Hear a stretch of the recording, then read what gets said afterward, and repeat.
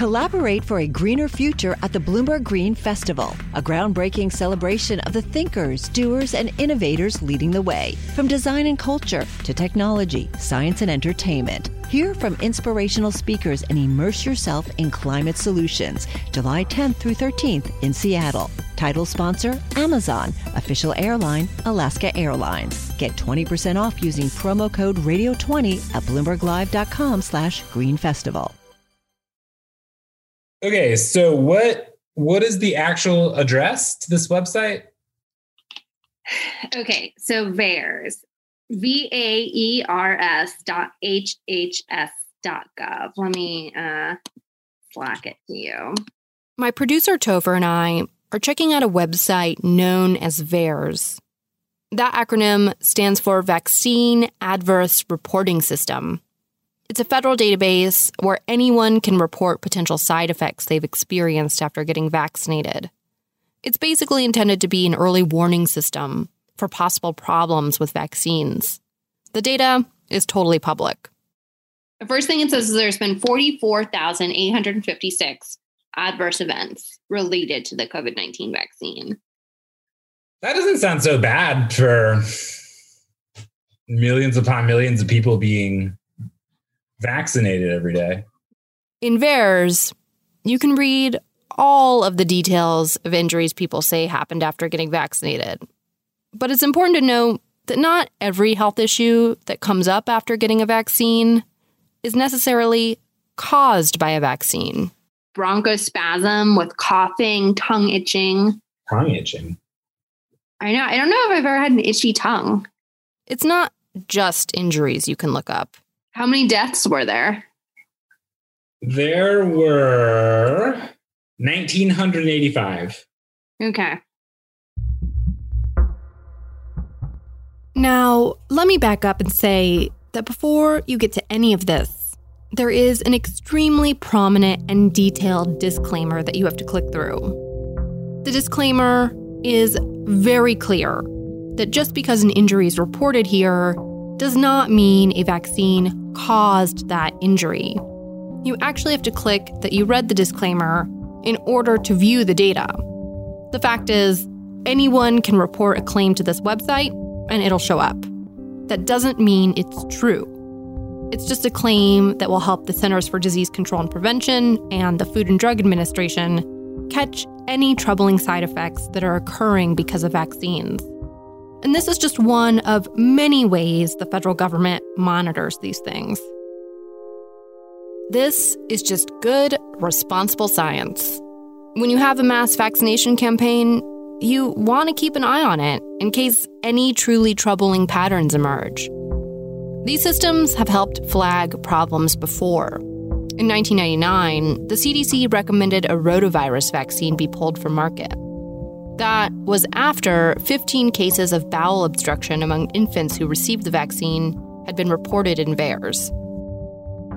These kinds of monitoring efforts are why the CDC decided to pause the Johnson & Johnson vaccine rollout in April, after 6 people who got it experienced blood clots. This is the system working, not a problem with the system. But correlation is not causation. Every report in VAERS is not indicative of a catastrophic vaccine side effect. In the anti-vax world, VAERS has long occupied this sort of contradictory territory.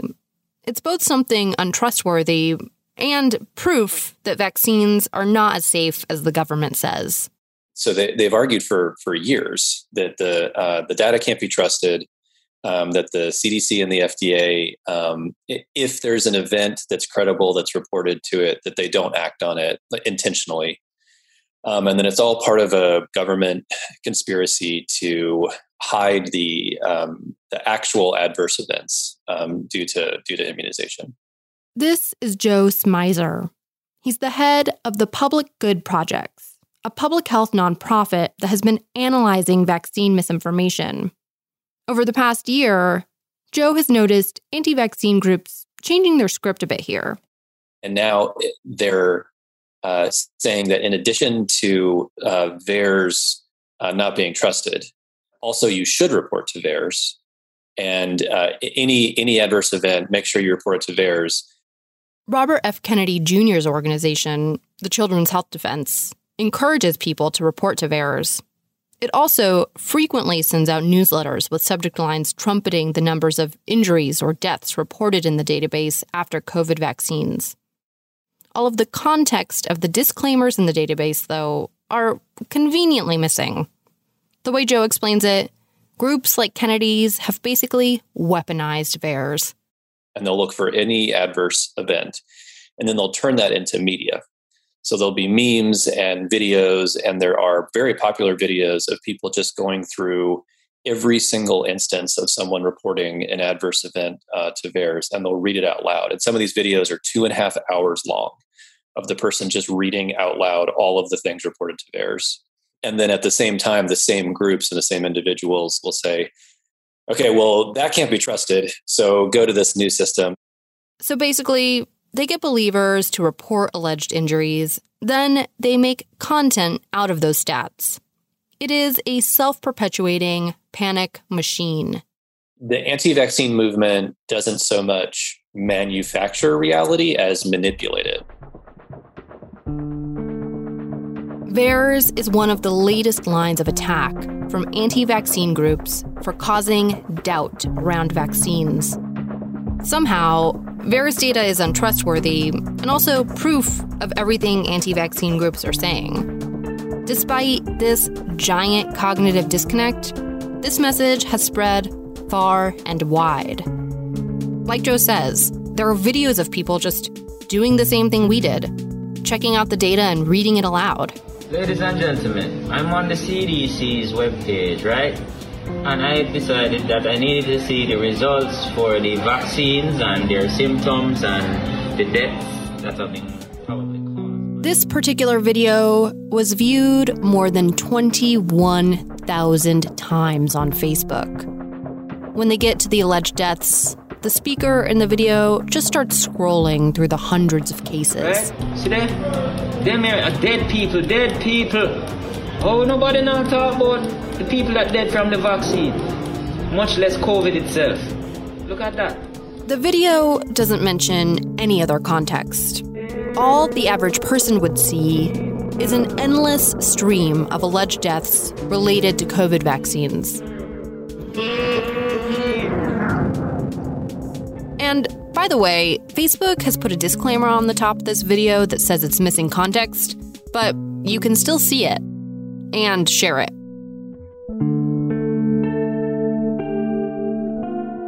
That ability to distort reality is one of the reasons why anti-vaccine extremists have had a good year.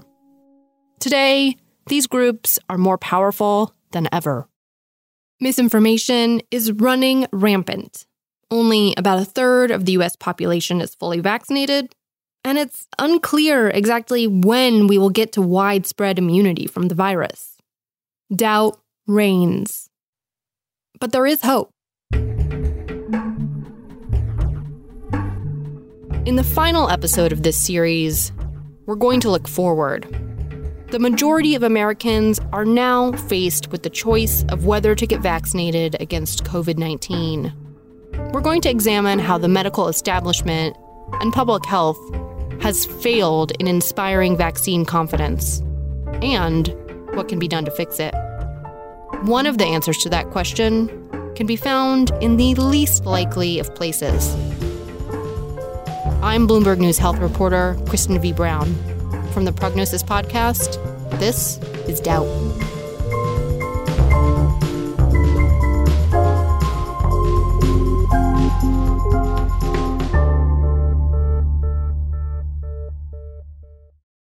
Hi, I'm Ron Kruszewski, Chairman and CEO of Stifel Financial Advisors. If you're not growing your practice, you're losing market share. Stifel is a growing, entrepreneurial, advisor-centric firm built for successful advisors like you. Imagine having the resources of the largest wirehouses and the support of the boutique shops, but none of the bureaucracy to get in the way of you serving your clients. At Stifel, it's your business, your book, your clients.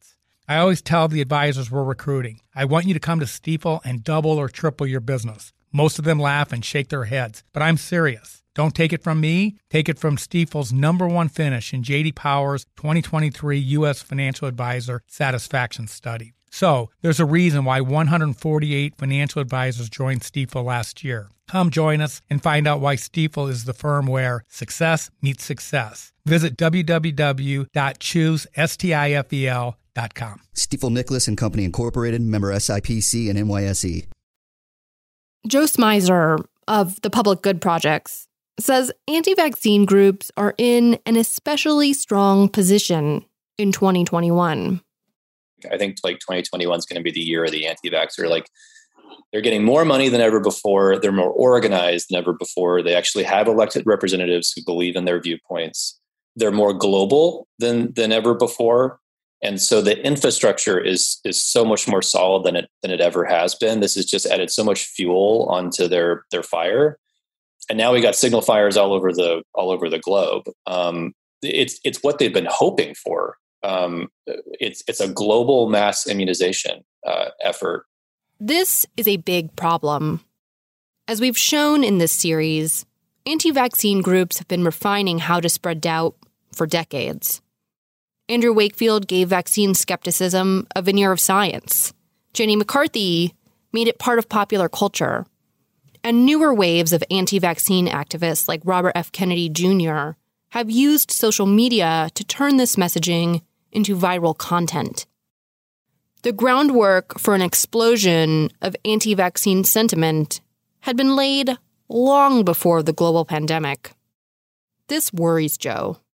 I don't think we're going to go back. That's my concern is I think, like I mentioned, the infrastructure is just so well built now. Going into 2020, there had already been massive protests against vaccine mandates as states tried to tighten childhood immunization laws. So it's easy to see why it didn't take very long for talk about COVID vaccines to turn to talk about vaccine skepticism, like way before any vaccine was anywhere near ready. And we saw that all through the spring. If you follow news reporting on COVID, there was a lot of reporting started pretty much right away.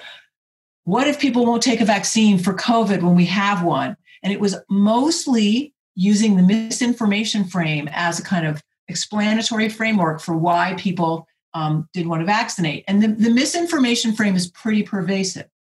Bernice Hausman studies medical controversies at Penn State College of Medicine. Bernice breaks it down like this. There are two different theories that people generally use for why people are skeptical of vaccines. The first one is that misinformation is to blame. All those viral Facebook videos are causing people to suddenly turn on vaccines. As we've talked about a lot in this series, that explanation is just overly simplistic.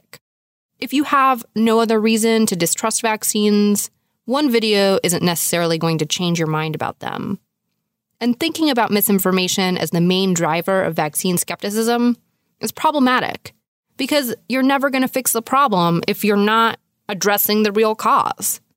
And Bernice says that's where the second theory comes into play. But another frame started to emerge over the summer and is now supplanting the misinformation frame. And I think it's a really, really positive development. People started talking about confidence and trust. Bernice says three main things helped spur this shift.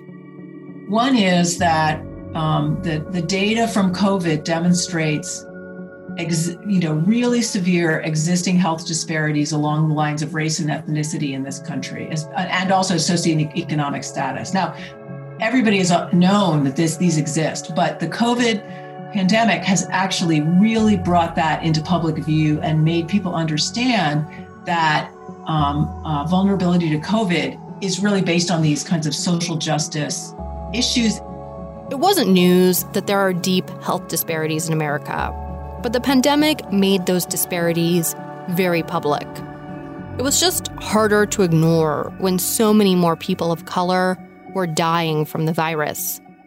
Secondly, Bernice says, all the protests of last summer after the murder of George Floyd helped to publicize concerns about trust. So they also brought out the issue of social justice, and especially concerns that Black communities have about trust and authority. And the Trump administration's handling of vaccine development also brought trust into the conversation. Vaccine dissenters have been saying all along that there's a problem of corruption between the government, pharmaceutical companies, and these federal agencies. So that in the summer, ordinary people saw that could actually happen. Remember all those news stories about the White House meddling with the FDA and the CDC? Suddenly, everyone was talking about trust and vaccines. So suddenly all of that has led, I believe, to this big shift in public health, where now we see the people talking about vaccine confidence. How do you build vaccine confidence? If we're going to get more people on board with vaccination, this shift in thinking is crucial. Now, when you think about it, those two frames, misinformation and confidence, are really different. The misinformation frame identifies the individual who believes the misinformation as the problem, who needs to be educated. The confidence frame says people lack confidence in vaccine programs. And we need to demonstrate that we need to earn their trust so that they have confidence in these programs. So it shifts the burden to public health agencies, the government, public health workers themselves, medical practitioners, to understand the reasons for the lack of confidence and think about ways to rebuild trust. The truth is, our public health officials haven't always done a great job of communicating with us about vaccine safety. This is a big factor in why so many people are skeptical of vaccines right now. Take VAERS, for instance. Most people who have heard of VAERS probably learned about it from an anti-vaccine group, because there just isn't otherwise enthusiasm for talking about problems with vaccines. This makes it seem plausible that the government is trying to hide this data, even though it's totally public and out there for anyone to look at. Anti-vaccine groups are just exacerbating existing weaknesses in how we talk about vaccines. And really, when there's a lack of formal information, we will always see the rise of informal information because people want information. And we saw that early in the pandemic with documentaries like Plandemic.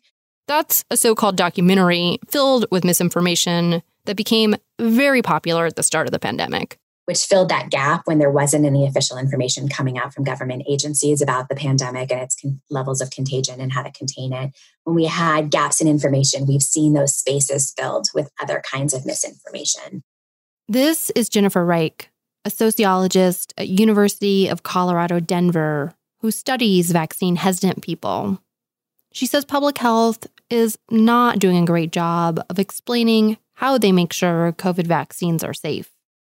And so I was surprised to learn how many systems monitor vaccine safety by doing things like looking at large health maintenance organizations and looking for upticks in emergency room visits within the first few days after a vaccination, and then looking for patterns that are statistically important to then go back and look at the vaccines. And that has been successful in identifying very rare adverse reactions to vaccines like the vaccine against rotavirus. So there is this real-time kind of monitoring of both safety and efficacy that happens that nobody talks about and that has remained largely invisible prior to COVID and I think during COVID.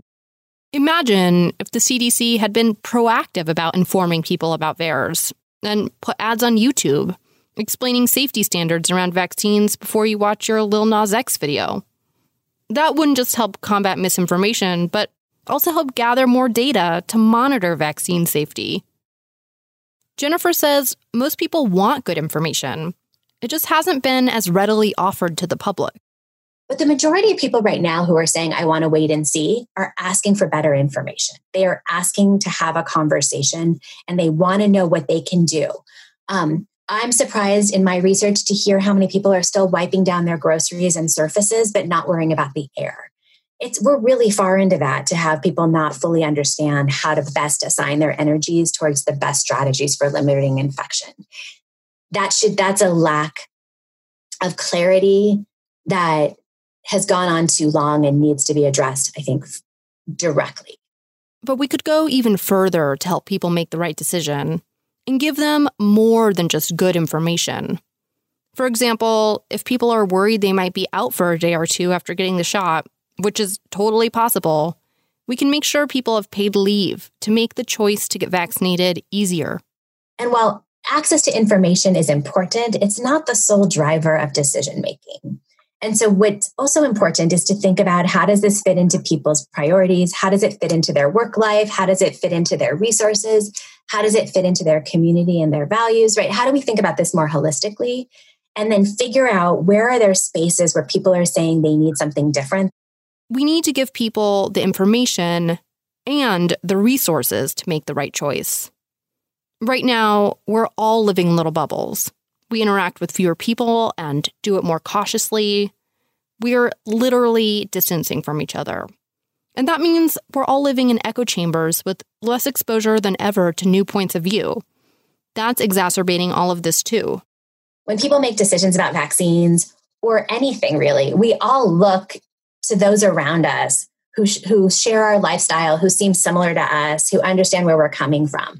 And it's why churches have become such an important role in the conversation. It's why people look to their community networks. It's why there's evidence that barbershops and beauticians have become really important sources of health information. People talk to the people that they trust. The challenge right now during COVID is that we've really limited the number of spaces in which people can have conversations with people they don't already know. It's hard to have close, intimate conversations during a time when social distancing is recommended and people are scared of a highly infectious disease. But there is one place in particular where people have been having those conversations, and it's been helping to reestablish trust with the vaccine. Let's take a trip to West Virginia.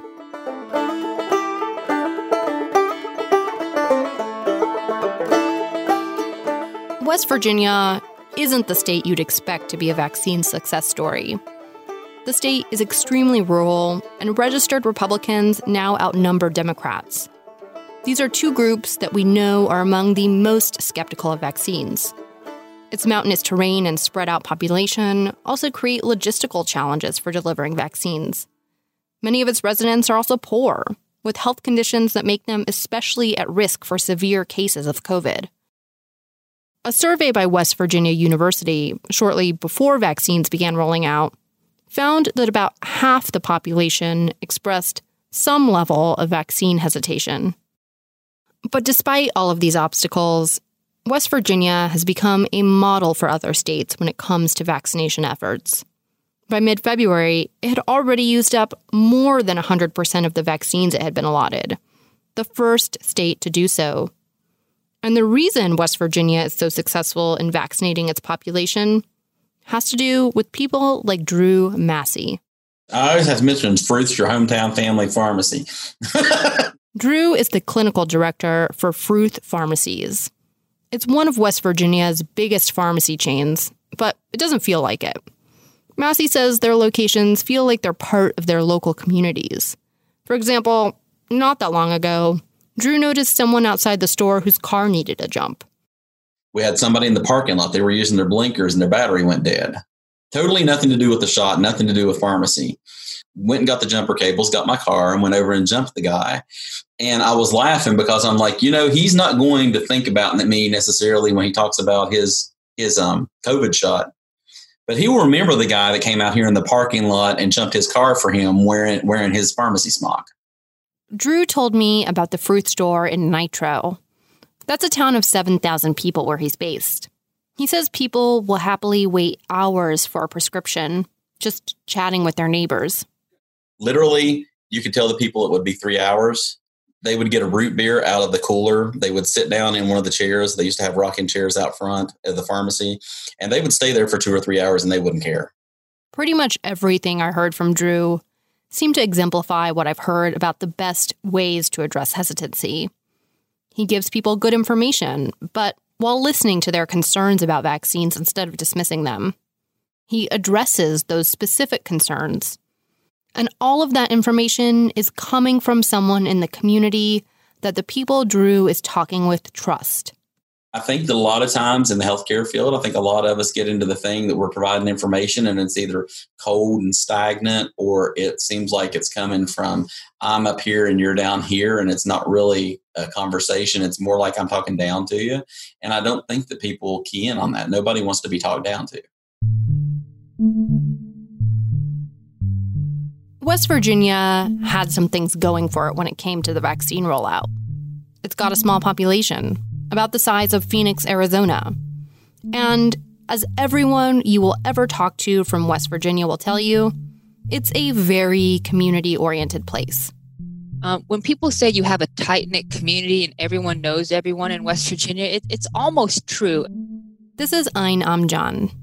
Ayn is a physician as well as the top health officer in the state. She is West Virginia born and raised. It's such a different feeling. When you walk down the street, people say hi to you and smile. I mean, it's just a different vibe. You go through DC, you smile and say hi. People look at you like you're weird. But here, if you don't say hi, it's almost rude. At the start of the vaccine rollout, Ayn says West Virginia made a decision that would prove key. Every other state signed on to a federal program partnering with CVS and Walgreens to vaccinate nursing homes. West Virginia didn't. They went with the local guys, like Fruth. But we don't have a Walgreens and CVS on every corner. And so we felt like in West Virginia, since these long-term care facilities and a Fruth pharmacy or a locally owned pharmacy was already coming into a long-term care facility, they knew the patients, the records were already there, there was that trust built in with them. We could have this accomplished at a faster rate rather than getting into the nitty-gritty with the federal pharmacy. This was important for a few reasons. First off, it was just a better way to get the vaccine to the many rural pockets of the state. And, like Ayn says, there was trust and logistics in place because these pharmacies, in many cases, already visited facilities to take care of other medical needs or do COVID testing. The pharmacists giving out the shots were part of the community. One locally owned pharmacist, they weren't able to go in for that second round. They had a personal family emergency, so we offered to send in a backup team to do that. He said, no, just give me one day to take care of this family business emergency. And he wanted to go into that long-term care facility because him and his team, they knew the patients. That's West Virginia for you. It is not just a job for them. It is family to them. They know these patients. They want to do it. They know them by their first name even. Ayn says those relationships were key, not just in getting the rollout to go smoothly, but also in making people comfortable opting into vaccination. Getting it into local pharmacies, we have community partners with churches, places where you can go and ask all the questions you need and get proper answers makes a big deal for people who are vaccine indifferent right now, people who don't trust the vaccine process because they're going to trust asking those questions to, those people that they are most comfortable asking, basic questions that either they're embarrassed to ask, they're not sure about because they hear people like me talking all the time. They don't know me though. Ayn's messaging pretty much mirrored what Drew had told me. She says it's important to take people's concerns seriously and to not force them to make a decision. She says she has a close family member who believes a lot of the conspiracies about vaccines, and she gets where people who believe that stuff are coming from. But I think West Virginia, because of their community partnerships, the trust that people have with their friends and family who have taken it, that's going to bode more well than with someone even like me telling you to take the vaccine. And it is true that almost everyone knows each other somehow through some way. And I think the more people that take it, the more people we're going to have uptake it, actually.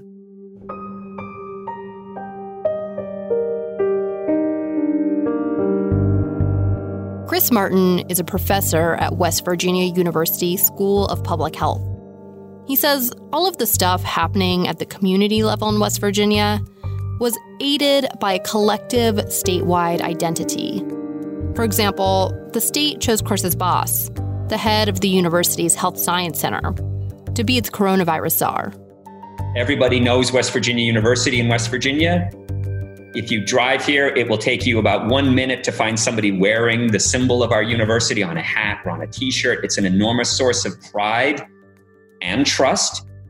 Chris also says the university's College of Media did a focus group to help the state understand what kinds of concerns people had. And those focus groups clearly identified, not surprisingly, but critically important for us to appreciate, that a lot of West Virginians were worried about infringement on personal liberties and the freedom to choose. Well, we can address that.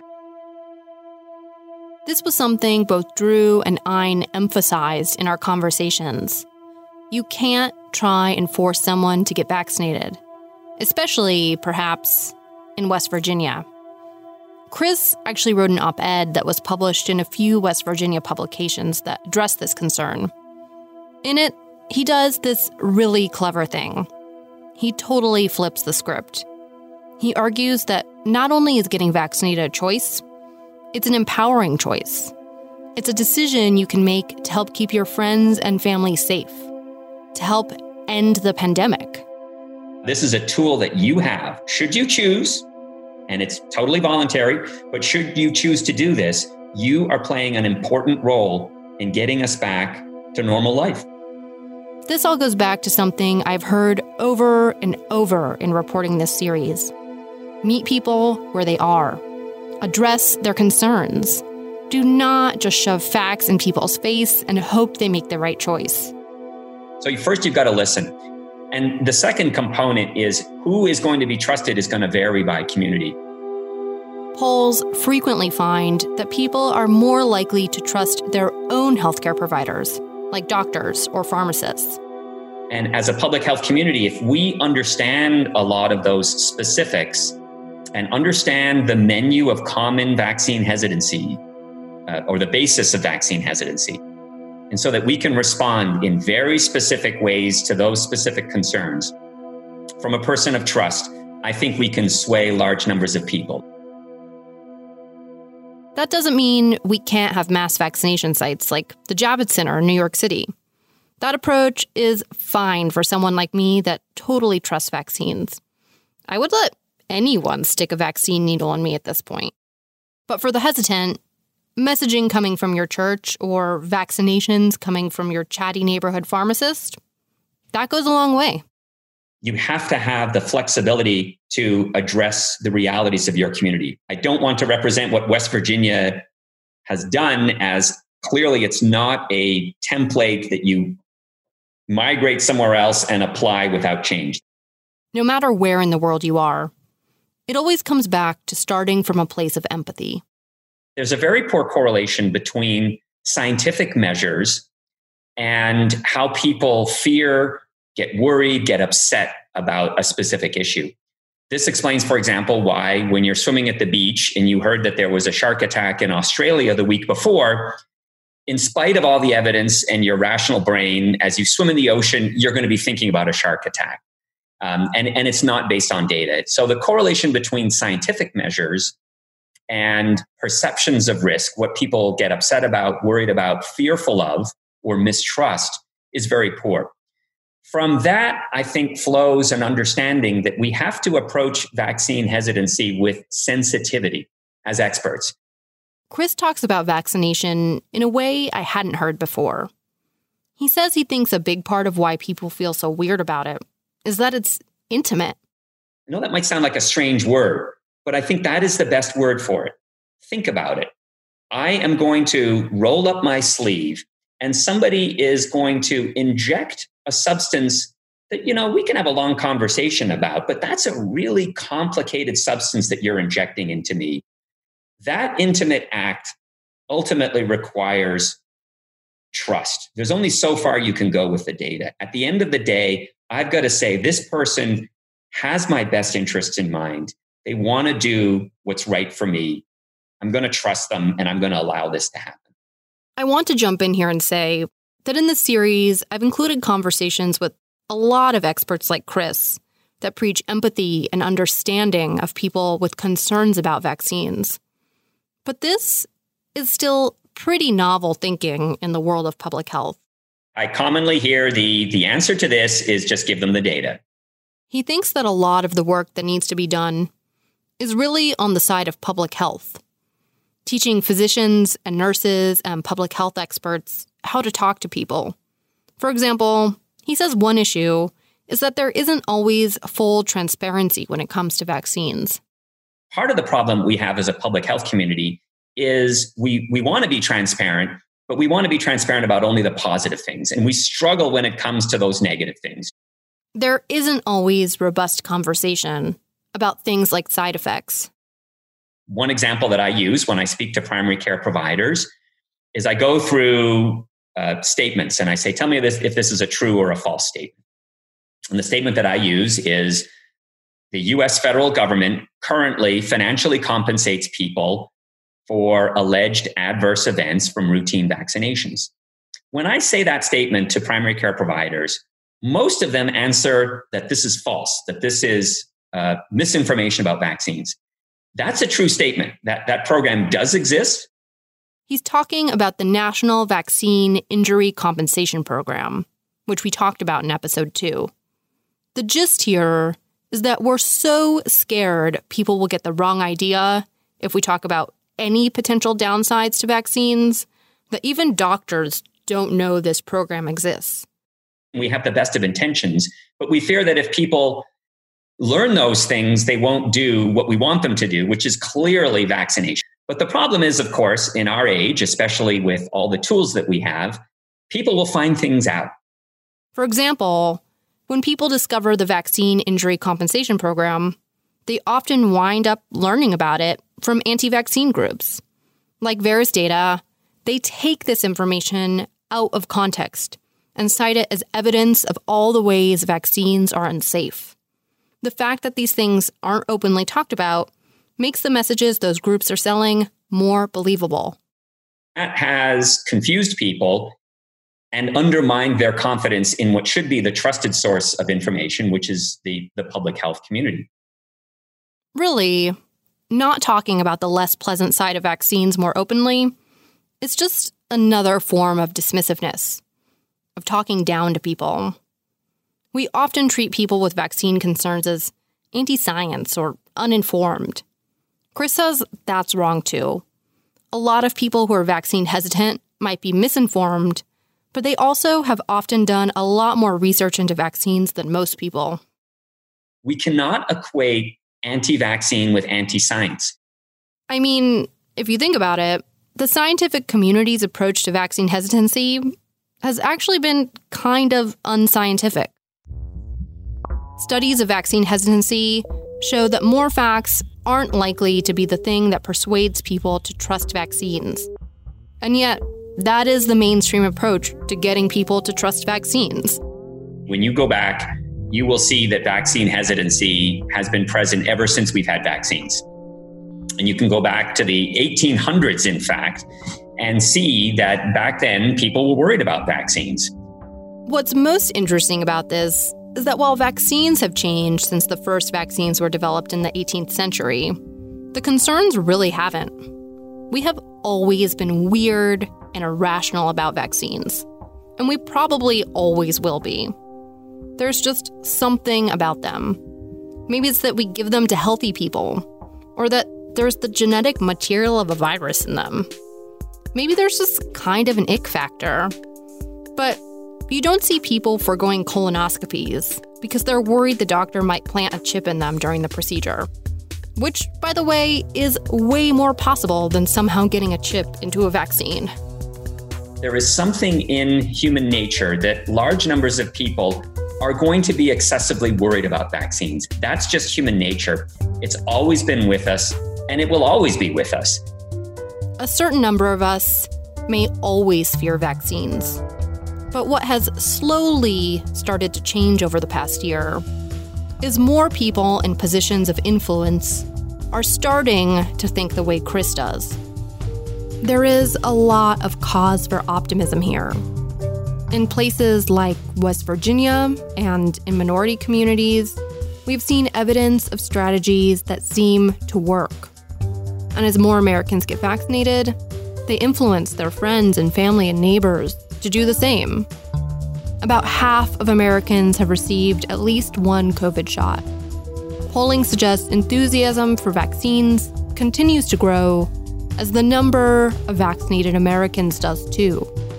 Things are looking up.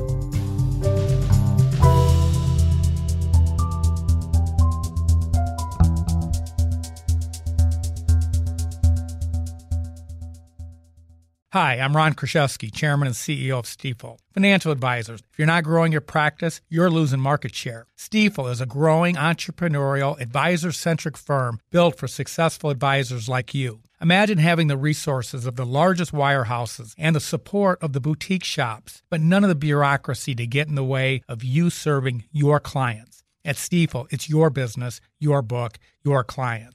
I always tell the advisors we're recruiting, I want you to come to Stifel and double or triple your business. Most of them laugh and shake their heads, but I'm serious. Don't take it from me. Take it from Stifel's #1 finish in J.D. Power's 2023 U.S. Financial Advisor Satisfaction Study. So, there's a reason why 148 financial advisors joined Stifel last year. Come join us and find out why Stifel is the firm where success meets success. Visit www.choosestifel.com. Stifel Nicholas and Company Incorporated, member SIPC and NYSE. So we couldn't really end this series without also talking to the man who has become the face of the pandemic response in the U.S. Obviously, we're talking about Dr. Anthony Fauci.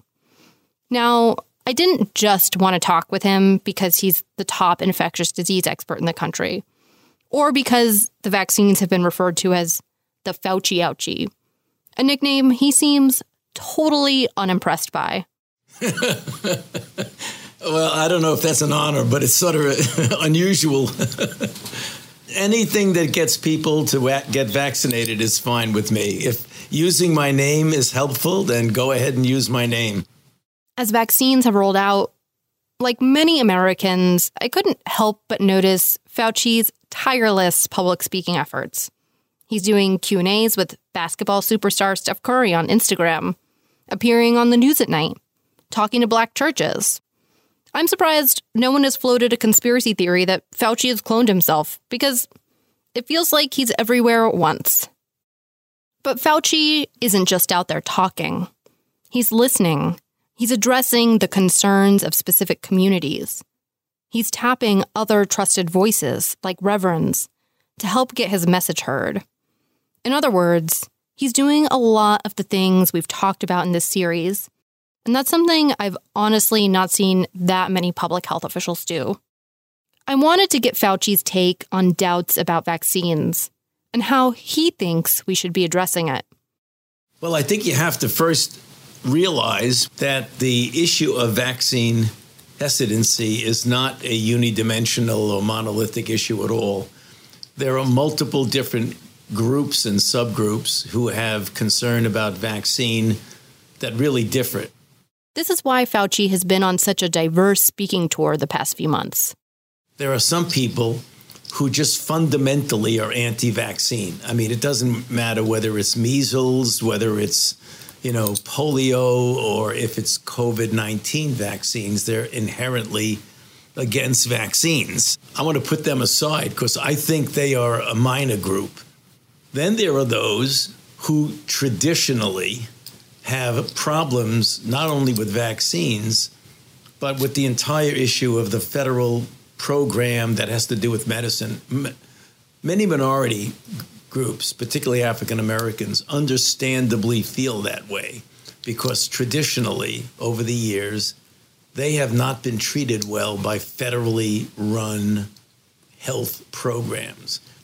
So the first thing I do when I confront that is respect the fact that they have hesitancy and don't kind of blow it off as if, why are you hesitant? And say, I can understand really why you might be hesitant. Fauci also likes to tell people about all of the systems in place that are designed to prevent an unethical experiment, like the Tuskegee syphilis study, from happening again, or to prevent vaccines from being authorized before it's clear that they're safe. And then they need to understand the independence and the transparency, for example, of the data and safety monitoring boards and the advisory committees to the Food and Drug Administration. So there's that whole group of people that once they understand that, their hesitancy, at least I've seen, tends to diminish rather significantly. He says it's important to counter misinformation with facts like this, but also to tap trusted members of the community to help do it. I was on a town hall meeting yesterday with LL Cool J. You know, I mean, he is an extraordinarily popular personality. And we had a conversation about why it's important to get vaccinated. And the millions of people who are following that, I think I accomplished more good towards getting people vaccinated in that, 45 minutes that I spent with him than I could have by, preaching for days and days and days. Dr. Fauci says he is worried, though, about the role anti-vaccine groups have continued to play. I mean, the people who make statements that are anti-vax based on no data, they're not responsible to anything. If they're wrong, nobody cares. Yeah, they're very rarely right, so it doesn't make any difference. You combat them by getting a message out in a way that really resonates with them. I often joke around, you don't want, a white guy in a suit talking to a fundamentally African-American population who trust their own local leaders, their religious leaders, their sports figures, their entertainment heroes and heroines. You've got to get trusted messengers to do that. Before we hung up, I asked Dr. Fauci how he's feeling about how everything is going. I'm a cautious optimist. I describe myself as a realist.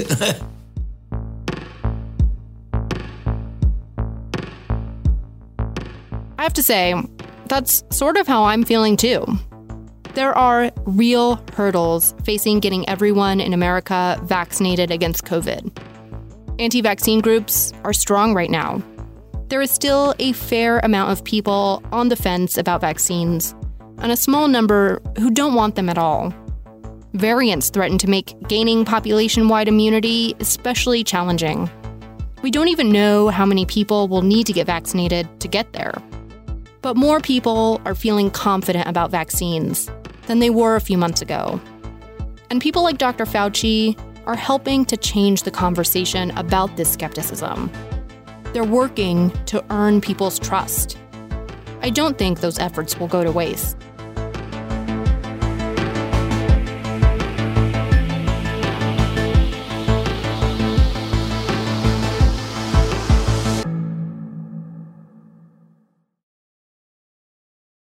In this series, we have explored why so many people are skeptical of COVID vaccines.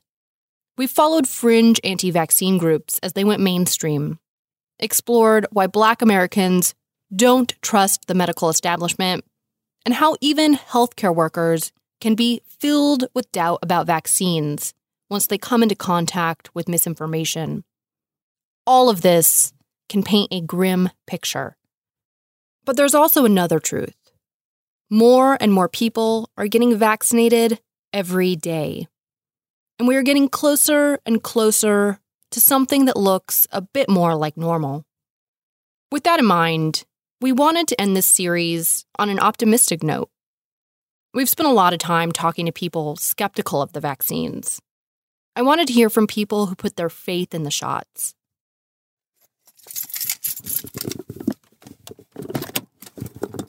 So I have just parked my car here at Pier 4 at the Brooklyn Army Terminal, and let's go talk to people who are getting vaccinated. Ooh, windy. The terminal is a mass vaccination site in New York City. It's in a more industrial part of Brooklyn. I'm standing just outside the entrance. A site worker directs people through a maze of checkpoints to get vaccinated. But it's also probably the vaccination site with the prettiest view. There is this great view of the New York City skyline and the Statue of Liberty. This is a 24-hour vaccination site. People stream in and out all day long.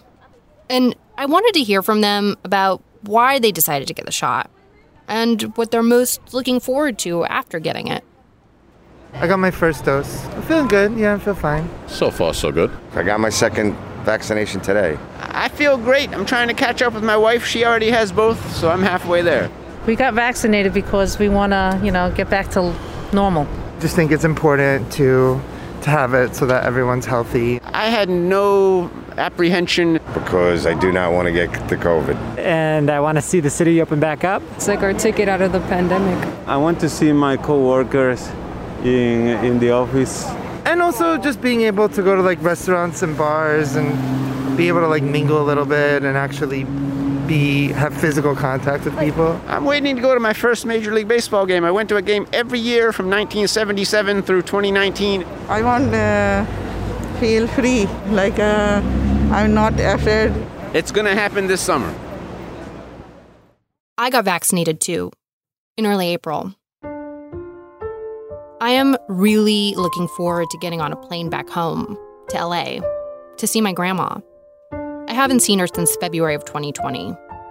She just turned 91 in March, and I miss her a lot. But more than anything, I can tell you without a doubt, I'm looking forward to life after COVID-19.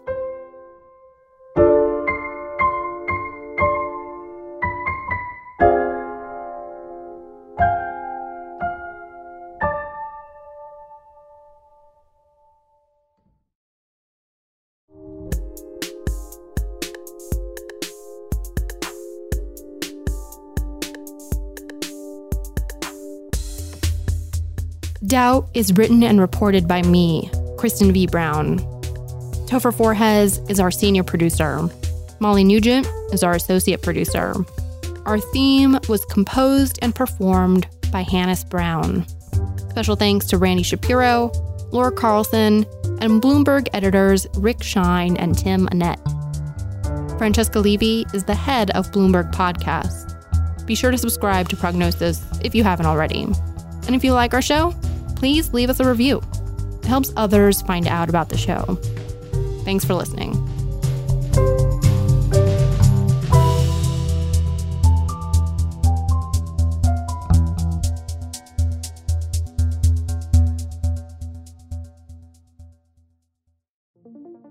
What could you do if your data was working for you and not against you? With Bloomberg delivering enterprise data directly to your systems, you get easy access to the details you want, optimized for higher-level analysis, and financial data experts committed to helping you maximize your every move. Our data is made for more, so you can show the world what you're made of. Visit Bloomberg.com/enterprise data to learn more.